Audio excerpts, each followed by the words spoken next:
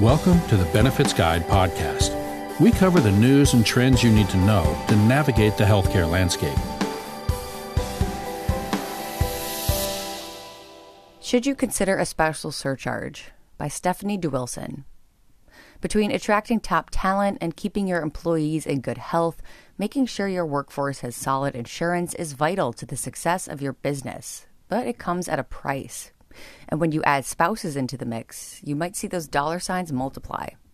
Some employers have responded by barring spouses from joining employee health plans, but doing so can come at its own cost, potentially alienating married members of your workforce. If you're eyeing new healthcare expenses and considering a new strategy for spouses, introducing a spousal surcharge could offer a workable compromise, allowing employees to share coverage with their partners without blowing a hole in your company's budget. Spousal surcharge trends. According to Anthem's Trends in Health Benefits 2018 report, most employers, both large and small, still offer health benefits to spouses and dependents, but a growing number are changing how they factor spouses into their benefits offerings. The 2018 International Foundation of Employee Benefits survey found that, up from 16% in 2016, just 20% of employers now either charge employees more to add a spouse to their health plan or exclude spouses entirely. For example, a spouse may be charged an extra fee, say $100 a month, if they want your company's insurance. Some only charge or exclude spouses who have coverage available elsewhere, while others have blanket policies for all spouses. Reasons for implementing a spousal surcharge. Should your business create similar boundaries around spousal health insurance coverage? Some employers take these measures because of rising healthcare costs. They still want to offer good medical coverage, but the expense pushes them to decrease the number of spouses signing up for coverage if they have other viable options. There are other ways, of course, that employers can attempt to offset rising healthcare costs, such as offering high-deductible plans.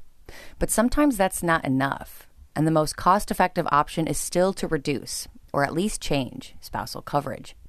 In those cases, it might be a good option to implement surcharges. Sometimes the charges are necessary in order to keep premium increases as low as possible. How to communicate changes. If you decide to implement boundaries to spousal benefits, you need to communicate these changes clearly to your staff without alarming them unnecessarily. The best approach is to just be transparent and honest about why you're making this change. Explain that you want to offer good insurance while keeping premiums low, and that you must implement the surcharge in order to continue offering affordable insurance to those who need it the most. While you should communicate this first in writing, offer employees a chance to meet one-on-one to ask questions. Make sure to communicate the change far enough in advance that each of your staff members has time to research their spouse's insurance options. In some cases, it might be helpful to hire a third-party company to run a verification process for everyone currently on your plan.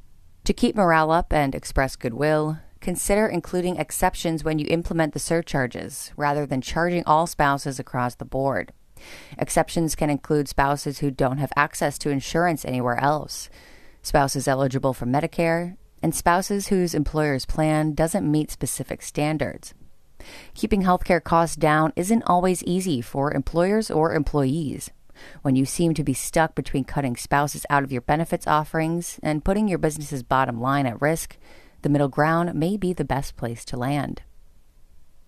Healthcare is constantly changing. Stay on the cutting edge of the industry and learn how to control healthcare costs for your small business by reading Anthem's Trends in Health Benefits 2018 report. Stay up to date on the latest healthcare regulations and trends for your small business. Subscribe to our monthly newsletter at thebenefitsguide.com/newsletter. This content is provided solely for informational purposes. It is not intended as and does not constitute legal advice. The information contained herein should not be relied upon or used as a substitute for consultation with legal, accounting, tax, and/or other professional advisors.